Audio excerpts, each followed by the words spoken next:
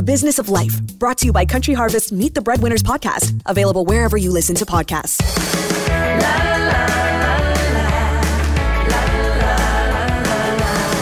Hi, I'm Jann Arlene, and I'm here in the studio with Arlene Dickinson. You are listening to, drumroll, The Business of Life. Not to be confused with The Life of Business. No, that podcast is a completely different podcast. If you're listening to that, you could be talking about...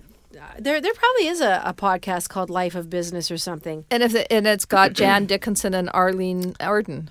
Oh my! It's opposite worlds. It's a parallel universe. Well, let's hope not. Okay, I want to get right to the chase. Serena Williams, tennis. She's been in therapy for an incident that she had with another in a tennis match, where she got really, really, really, really frickin' mad.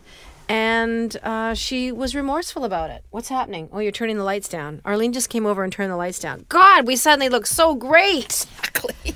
We look amazing. We look amazing. So anyway, I think it's really huge of someone like Serena, who is a massive star, a massive talent. She got mad at a tennis match, was penalized a game by a ref, and was, obviously very pontificating maybe on the court. And she felt remorse about it. I think she is. She's such an example in so many ways. She's so strong physically and mentally, and she's such a fantastic. She's stalwart in her whole approach to the criticism she gets, kind of the way she manages everything. And I really do have a ton of respect for her, because there is no, we talk a lot about this. I don't think there's no man that would ever have that kind of, I guess that to be apologetic, or to be remorseful. I mean, there's do you remember? I remember a lot of male tennis players throwing rackets, all that stuff. That's not right. But she had that. Remember John McEnroe back in the day? Yeah, listen, it's anger, and managing your anger is really important. And what she did is she addressed it, and she got some therapy, because she said, I shouldn't have done that. I shouldn't have reacted the way I did with my anger. And she understood it, and she was smart enough and capable enough and confident enough to get some help for it. And I just think she's everything. She is everything. She's really defining sports and female empowerment as it relates to being the best in your category, in your field. But with that comes that pendulum, that anger, that anguish, that disappointment. You cannot tell me that people don't pay those bucks to go to Wimbledon or go to the US Open or the Australian Open or whatever to see people come unraveled. I mean, let's face it. People go and see a hockey game because part of that game is the fights. Right. Part of going to see that game is a brawl where two teams come pouring out of the boxes and beat the ever-living crap out of each other. Mm-hmm. That's part of sport. It's not, and it's encouraged a lot of times. There's people that are hired because they're big guys that aren't particularly finessing. They don't score a lot of goals, but they beat guys up, and they're paid millions of dollars as part of that sport. We were talking with one of our producers earlier today, and she was talking about the comparisons between female sport, which has been really in the news lately because of the female soccer, the FIFA World Cup that just happened, and the women being completely underpaid for doing basically the same things, but that their behavior is always judged more harshly if they wave a fist at the ref for a call that they don't like, or acting like, doing, they score a goal and, all that, the dancing and stuff that goes on afterwards. That one U.S. player, the leader of that. Yeah, sorry, her name's escaping me, and I should know it because she was a marvel to watch here this last month or so. But Michelle Rapinoe. Yeah, and just, how she was... She was amazing. She was, and just how she provoked the audience and threw her arms into the air. And, she was heavily criticized for doing something that men do 50 times more than that. The dances they do and jumping in the air and throwing fists and people went after her because she was acting cocky. Yeah, and then she had the courage to tell Trump what she thought about him as well. Like, she, again, another strong leader. Like this notion that they're defined as men or women. She's just a strong leader. Mm-hmm. She's a person who gets up every day, excels at her sport, is at the top of her game, is able to be clear about what she believes and doesn't believe, is willing to call out the president of the United States for the values that she feels he's lacking. And yet it all comes down to the fact that she's a woman. It has nothing to do with her being a woman. It has everything to do. She's very open lesbian. Yeah. So on top of that, she's also got that, that is a criticism for some stupid reason. Her, her sexuality has somehow been dragged into that equation that, she's a woman, but she's a lesbian. That's really? My God! There's been so many comments about, it's so ridiculous. I don't even know how that has any bearing on anything, but I think women will always deal with those kind of comments in sports. The LGPGA, the Women's Golf Association, dealt with that many, many years ago in the 60s and 70s. I remember them having a very strict dress policy and things like that, how they wanted their female golfers to present themselves, and God forbid they should be gay or lesbian or whatever. To me, I just shake my head in absolute disbelief how people are about those issues. Yeah. Well, I have a lot of respect for her, for Serena, for any athlete, frankly. Here I am. It's not just about female athletes, but it's for any person who has accomplished the pinnacle of their industry, sport, entertainment, what doesn't matter. Yeah, it spent a lifetime practicing, working, getting up, failing, getting up again, failing, getting up again, working hard, never quitting, always pushing themselves. The things that they've accomplished physically are nothing short of outstanding and astounding. So I think they're awesome role models. And who cares if she's lesbian? Who cares if, I just don't understand it. But it comes up. It makes me, when we're talking about this, I'm thinking about Tessa Virtue and Scott. Scott Moyer. That, and you see pictures of them when they're, from years and years ago, they look so cute. While the thousands of hours that they have put in. Thousands. To make something themselves in their sport and make the entire country cheer and be so proud. I think bottom line, people have to really understand that, men and women are on a very equal playing field when it comes to sports. And the fact that we were talking about Serena's fines being much more severe than a male tennis player in very similar situations that were calling out referees and literally thousands and thousands of dollars apart in the financial way that they were punished. Mm-hmm. And it's so blatant. It's like laid out in front of any. They make no bones about it. They're not trying to hide it. Mm-hmm. This guy gets fined this for being an absolute, trash talker out in the court. And here's someone like, Serena, who's obviously been leading the path for the last 15 years, if not longer, and going to therapy to deal with her guilt about acting out on the tennis court. You would not see a guy do that. I'm sorry. Yeah, I mean, yeah. The whole there, it feels to me, it's interesting. I think we've talked about this before, so I'm sorry if we have, but I feel like I haven't been as heightened aware of the disparity that and the bias, in general, for men and women as I have more now. And I don't know if that's because it's in the zeitgeist and people talk about it more, and so you're more aware of it and more conscious of it, and because you're hearing it, so you start to recognize it differently. I think that's part of it.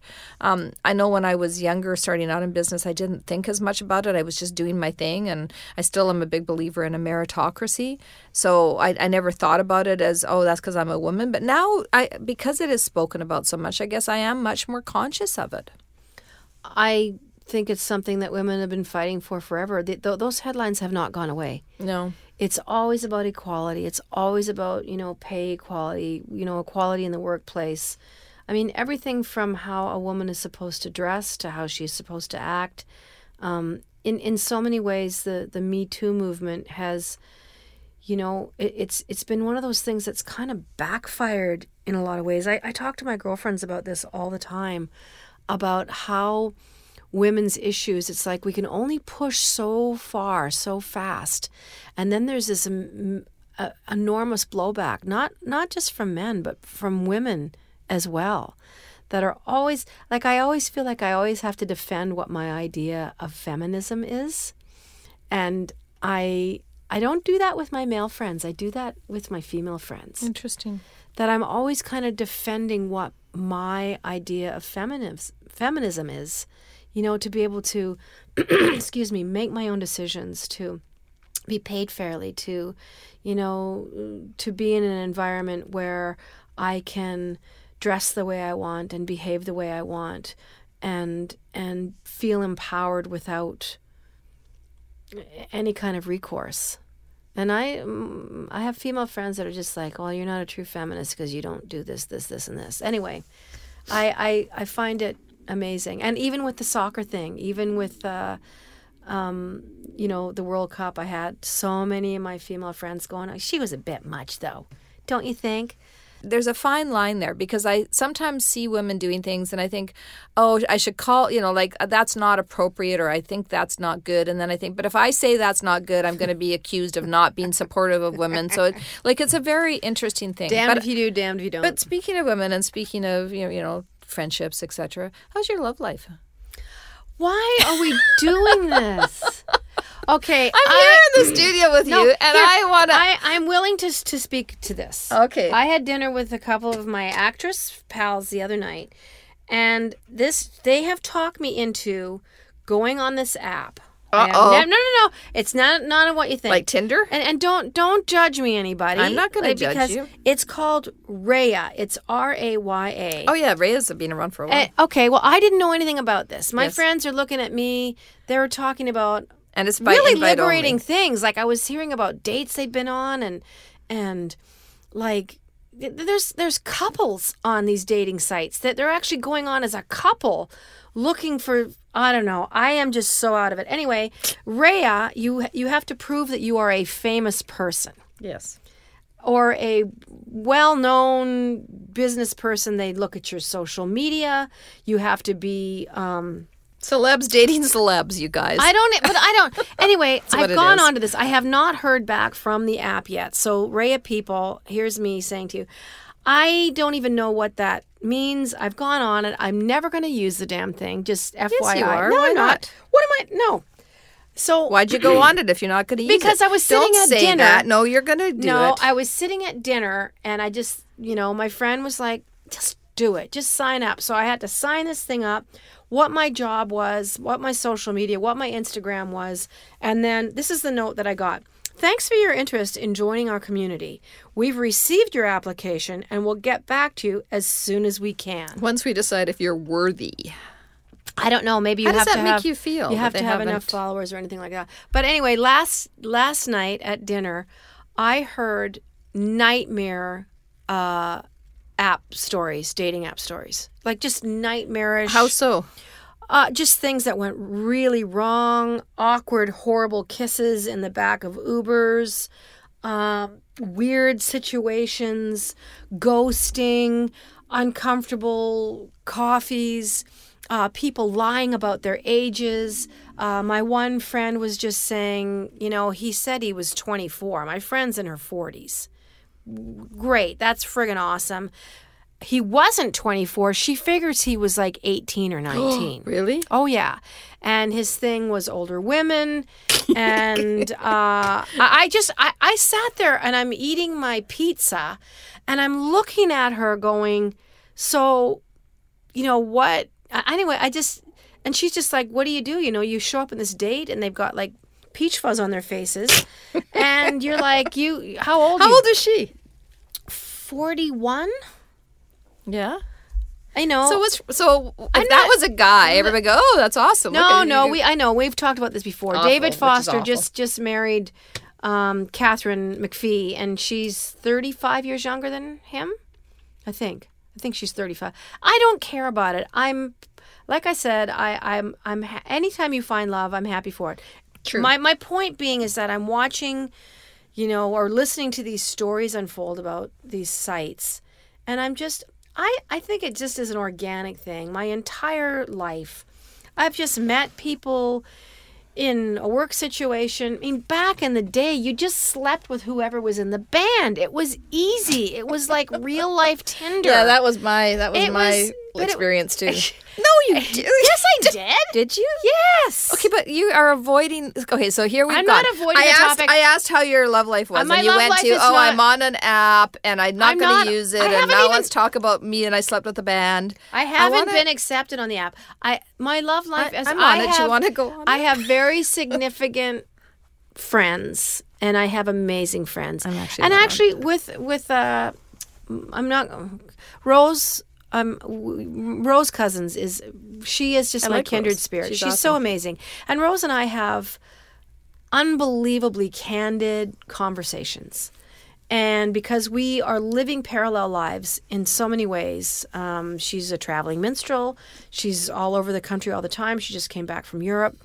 And we really talk about the reality of loneliness. We talk about the reality of feeling isolated within our jobs. We talk about, making sure that we really check in with each other of how we're feeling, that it doesn't ever get to the point where it feels critical or it feels like, we're not coping properly. So, and I always say to her, saying stuff out loud and talking to you about really sensitive things, because, you don't want to feel like a loser. You don't want to feel like you're that FOMO, fear of missing out on life. And, I can be standing in front of 10,000 people and singing songs, and I go back to the hotel room and, throw on the TV or, check my phone or look at stuff, and sometimes I'm just like, wow, this is real life. This is where I'm at. Does that mean- and I do worry about I would like to have someone in my life, but I've said I mean this so earnestly. I'm not ready. I'm not ready. I'm just not ready to I still have a lot of healing to do. I was in relationships for 30 years. I never came up for air. I went from one thing to the next thing to the next thing. And it's been 3.5 years now. And I don't even think that's, as you know, it goes by in a flash. Yeah, I mean, those are all fair points, and I get that. I think the loneliness, the comment you made about loneliness, though, is interesting to me. I have moments where I definitely feel alone, but I haven't felt lonely for quite some time. Like where I honestly don't even remember feeling like lonely, because I know that there's so many people. Like I can text you, I can talk to friends. I think it's because my parents are gone. But isn't that about feeling alone? No, I think it's you because feel lonely. My because mom and dad are gone. Yeah, and I know the parents die. That's what they do. But you're never prepared for it. But I really think the absence of my mother has made me feel lonesome. Huh. And she's been gone 7 months almost. That long? Yeah. And I just am not quite through it yet. I'm still swinging the bat through all these grief weeds. Yeah. And I kind of come out the other side. But I hear her voice going, don't worry about it. And I don't worry about meeting somebody. I meet hundreds of people. But I haven't met anyone that gets my attention. And I know how I am. I know myself after all these years. Yeah. After 35 years of seriously dating, I know what I need to get myself off of this fence. And that's not happened yet. I want you to know, I'll also be very honest. We went out on a national podcast that is heard by tens of thousands of people. And we said that I really like farmers. And is there a farmer out there? Happened? Nothing happened. That's what happened. Nothing. So if you want to feel like a complete loser, go out on a podcast. God. Put yourself out there and say, hey, farmers, I'm here. Nothing. B-I-N-G-O. B-I-N-G-O. Nothing. Nothing. Well, so that really made me laugh. And maybe the farmers thought you were kidding. We were pretty direct. Like, I don't know what else we could say. Okay, there's a like, guy. There's a guy that cuts my field at the end of my road. He mows your grass? He mows my grass, Arlene. And we're just being so goofy. I had a power juice. It's done something to my mind. I am starting. So he mows my field in a really nice tractor. And you know what they say about a guy with a nice tractor.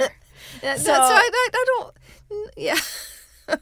But okay, let me ask you this: are you one of those types of women that likes to be set up? Because I would be mortified if someone set me up, and I wouldn't go, and I would barricade myself into the house.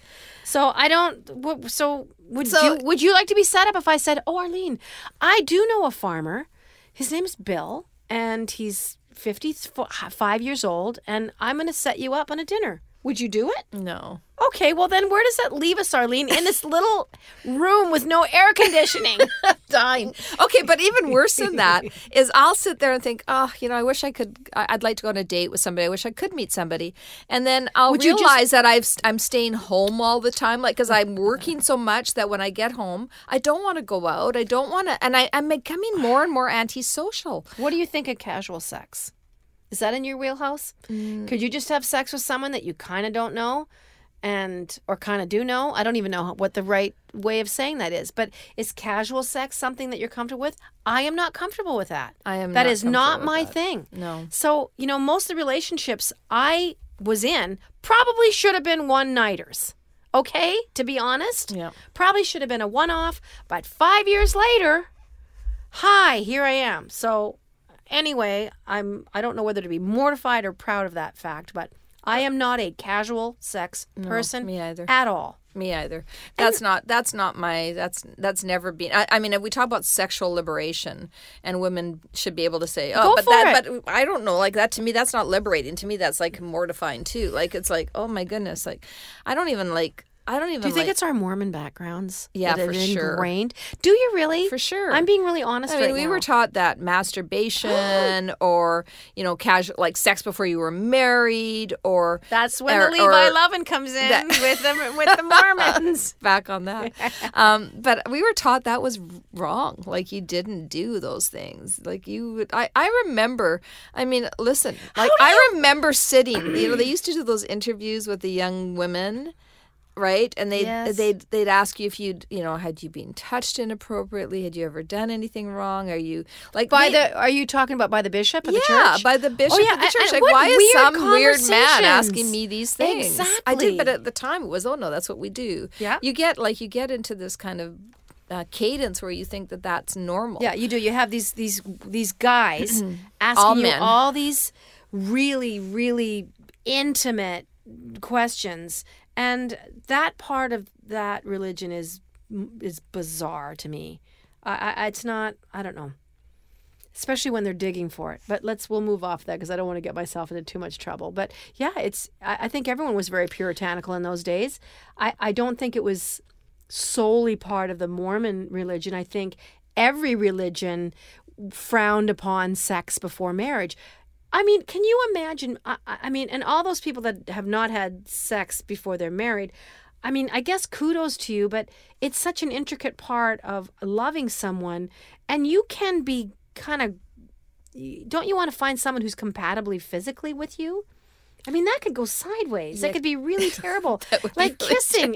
Kissing is big for me. I mean, I knew, too, yeah. Even on casual, dates, back even in my 20s, I was like my 30s. If you can't kiss, this isn't going any further than this. Yeah, no, you have to. I don't want a tongue darting in and out of my mouth. It's the eyes. If I can't look somebody in the eyes and just instantly connect, if I don't have that kind of chemistry with somebody, I am not going to have a relationship. So what's wrong with that is that you shut down the opportunity to have a relationship with somebody who's more of a friend with you, or somebody But that's what I mean. They say you can grow into love, and I kind of go, no, I better have that thing. It's not 1860. I know. We will learn to love each other.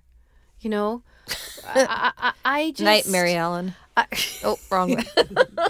There we go again. We had a fight about that show. The Waltons. You're like, no, it's the Brady Bunch. It's a Little House on the Prairie, I said. It was Little Night Billy Bob. The Little Waltons. Whatever. We'll call it the Little Waltons. Yeah, what is your name, Night, whoever you are? Listen, I think that the whole... just speaking about this, my mind went somewhere very weird. Tell me but where. we want to know. So my mind went to, as you get older, okay, for every woman out there that is over 50, one of the things your doctor is going to ask you when you think about, aging, she's going to ask you if, are you more incontinent? Are you finding it more difficult to not, have to go to the bathroom every 5 minutes? Are you finding, because the floor of your, you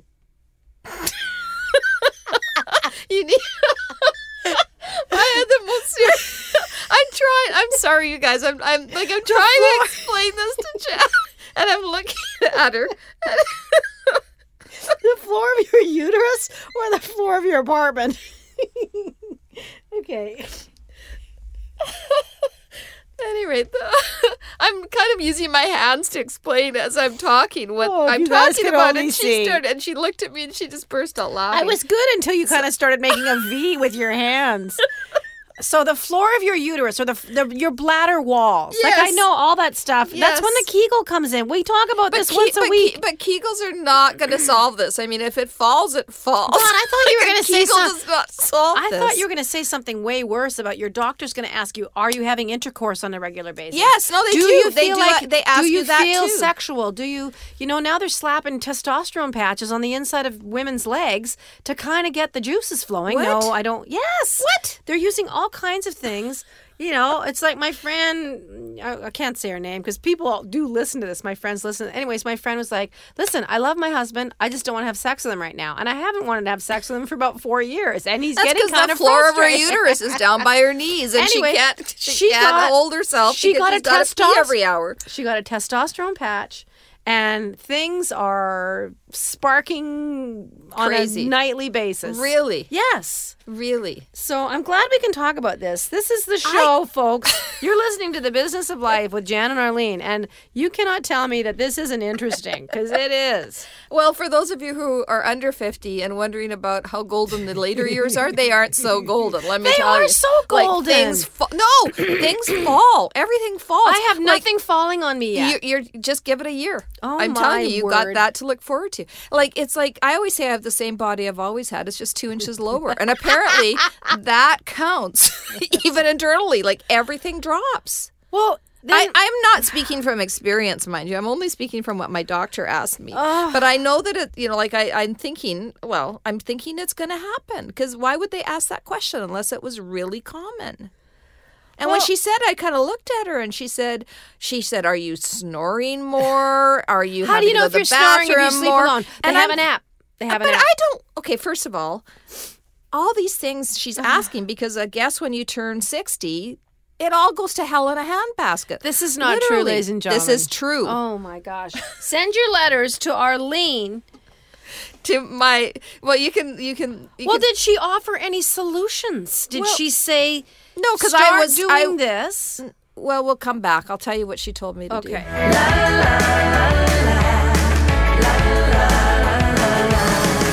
We're talking here back with Jann and Arlene, and we're talking about the advice doctors give you when you go into the office to get your physical at the age of 60. Okay. And the things that they ask you make you wonder in your head what life has got ahead for you. And this all started with her asking me how my love life was. So let's just go back. Well, because 20 minutes. It all comes back. They ask you, are you active? Sexually active. Sexually active.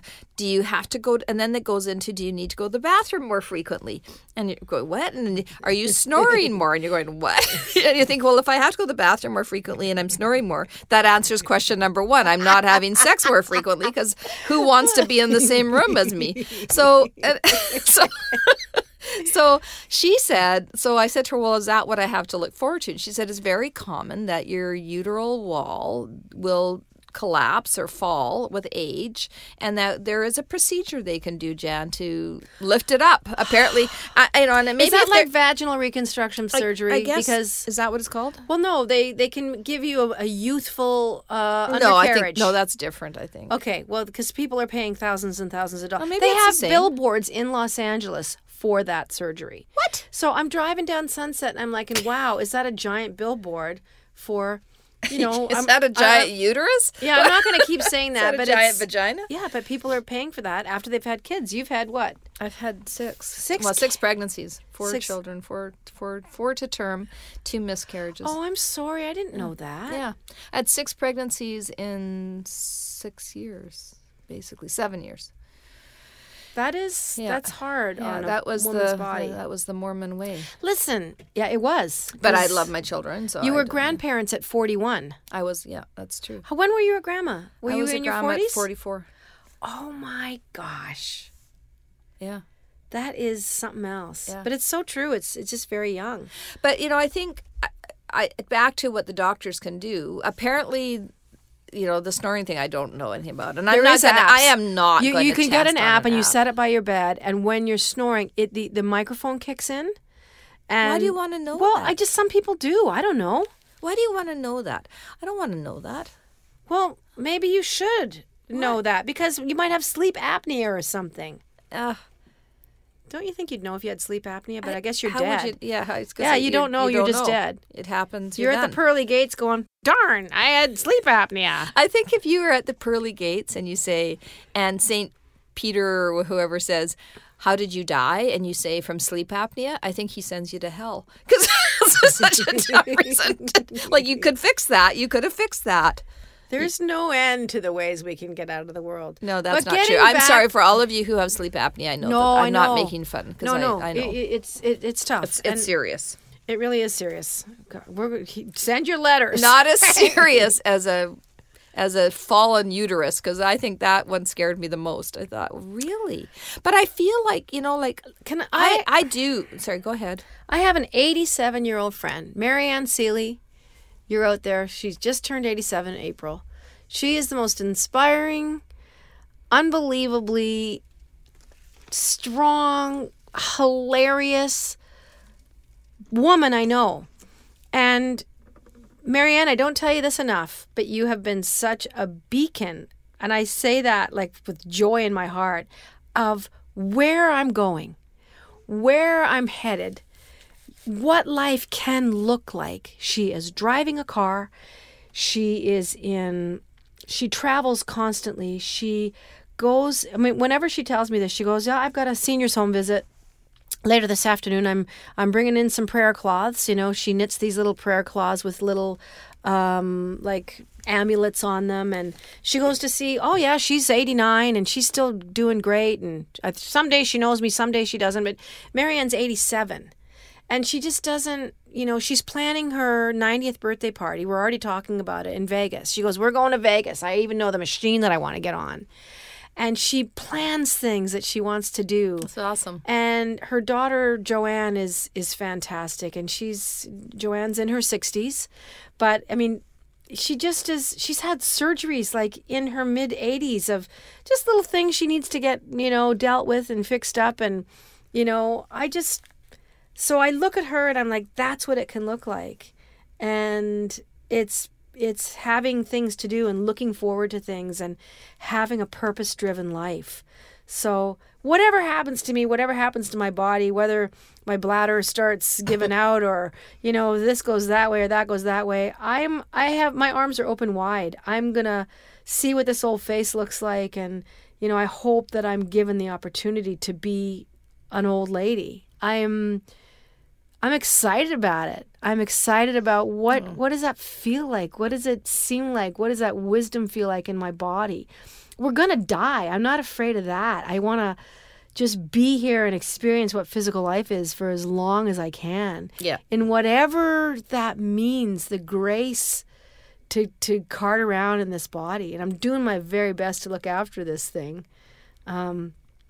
It's my spaceship. So but it's a vessel, right? That holds our our soul, and I believe that too. So I think you make some really good points, which is as long as we are alive, let's do the best we can to be strong and healthy. But I think, and it's never too late to start. There's nothing more attractive to me than a man or a woman who is elderly, who is confident and actually has that wisdom etched in their face. But they're dressing. They dress how they want to. They dress youthful. They don't care. You can tell they just genuinely are one with themselves. Yeah. And that, when you see that, and you recognize it, it's generally because they're surrounded by people who respect them and honor them, and understand the wisdom that they have, and they're called upon to be part of what's happening in the world, as opposed to sitting alone. And so I think part of what we have to do, as we are all aging, is realize and recognize that seniors do need the support and the respect that they don't get always, because some people do lose their ability to move and to think as well. I could be completely bonkers at 75. I don't know if I'm anything like my mom, and I'm going to be fine with it. It's the poor buggers around me that are going to have a few issues with me not knowing who they are, or if I've had underpants on, or if I've fed the dog 67 times that day. I'm okay with it because I'm not going to know. I'll know for a very brief period of time. So people are always like, aren't you afraid of that? I'm like, no, I'm not going to be afraid. I'm not living my life afraid. I know how this ends. I know where I'm going to go. But in the meantime, I'm going to live. But as far as being fearful of that, not at all. There's no part of me. My mother gave me a gift that will permeate every cell of my body until I puff out too. And I'm not worried about it. I'm just not. Yeah. My dad spent his whole life being so scared. I watched it eat away at him. He was afraid of death. Yes. And it was part of the religious rhetoric that was pounded into him as a young man. My mom didn't have that. Was your dad Mormon? Yes. I mean, he was a Stormin Mormon. You know what that? He was drinking beer and in his 20s, he was out of the church. Yeah. And he said to us, I resented having to go to that church, and I don't expect you to do it. I mean, my great-grandfather built one of the biggest Mormon temples in the country in Cardston, turn of the century, not this century, but of the 20th century. But I look at my face and I see new lines all the time, and I'm like, that is amazing. It's like your body is a map. And I just look at the places that it's been, and I've changed my thinking's changed so profoundly in the last 3 or 4 years because of getting older. And I feel better now than I did at 35. Yeah, I think we're very much alike that way. Like I have no, and we've talked about this before, I haven't had Botox, and I think about it, and I think I've had Botox. Yeah, I don't mean as a criticism. I'm saying I haven't. People have. Who knows if I ever will? Maybe I will. Right now, I haven't. But if you come with me, we can get a 2-for-1 special, Could we? right? Oh God, yeah. We'd get a deal. Do we get like half a wrinkle each solved, or what happens? Yeah, we just have one brow furrow instead of 2. Yeah. What does it cost? Okay, for mine, I get where I pinch my furrow together, because I think because of singing all the time and stuff, I get a little bit there. I get a little bit at the corner of my eyes, like my crow's feet, and a teeny bit in my forehead. I'm mindful of that because I'm singing and because I'm doing some acting now. I do want my face to move. $500, $530, and for me, it lasts about 10 months. Oh, wow. And I've been doing it for 15 years. Wow, the last 10 So months. I started doing it, very early 40s. Yeah. And it kind of makes a crunch when the needle goes in. What? Yeah. It goes crunches? in. Oh my God, it's the worst sound. Ugh. It just kind of goes crunch. It doesn't really hurt that much. I'm not afraid of needles, but you hear this little kind of a pop. It goes through a few layers of your skin, and that's the worst part of it for me, is the sound. And then it takes about 48 hours to actually, you leave there and you're going, nothing is happening. And then 48 hours later, you're like, holy cow, this is, and you like, even now, I'm due for some Botox probably in the next month or so, but I could try so hard, and I can't push anyways, we got to go. I have not, I mean, I just thinking about that. I don't really like doctor's offices. Don't that do much. a Botox party for heaven's sakes. Okay. Go to an actual A real legit Yes. guy. All right. Well, on that note, I'm going to go home and look at the furrows in my brow. Okay. And I'm going to. You don't have any. You look fantastic. I do have. That's okay. I'm all right. I'm My okay grandma with who said, I am if right you now. don't want any wrinkles, gain 10 pounds every year. So we'll leave you with that. All right. So on that note, everybody, talk to your friends. Talk to your friends. La la la